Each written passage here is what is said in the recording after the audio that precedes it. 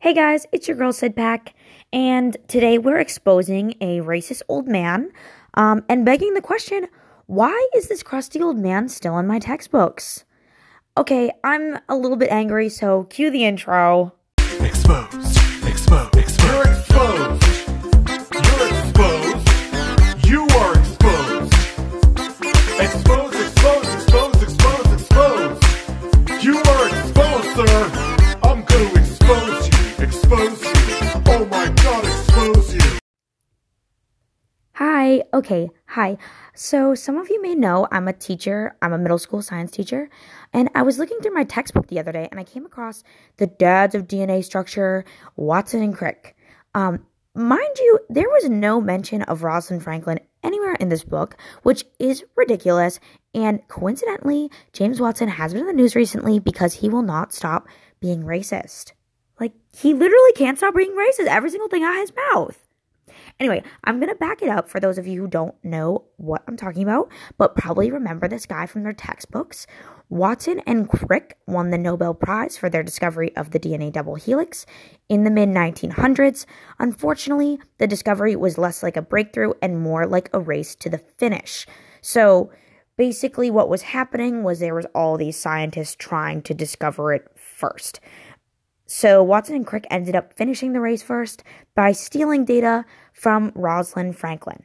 She was this brilliant woman who basically gave her life to science. I mean, she literally gave her life to science, y'all. Like, she died when she was in her 30s from cancer, from being exposed to radiation, probably from her tests. So she really gave her life to this. She did not receive a Nobel Prize because she died before she could get one. Not that Watson and Crick would have even given her credit or acknowledged her at all because they stole her stuff. Anyway, moving on. So, James Watson, he's pretty old now, but for a man who's all over textbooks and is seemingly appreciated in the scientific community, he is not. So this is super gross, but probably one of the worst statements that he's made, and this has been one that he's stuck to. Like, in an interview this past January, he even just stuck to this, okay? Has been this idea that black people are genetically inferior. Ew. Which has no backing whatsoever. Like, race is not genetic. First of all, let's remember, he discovered the shape of DNA, okay? Of course, this led to scientists researching race and genes, but he himself literally never did that. There's no scientific backing for his statement.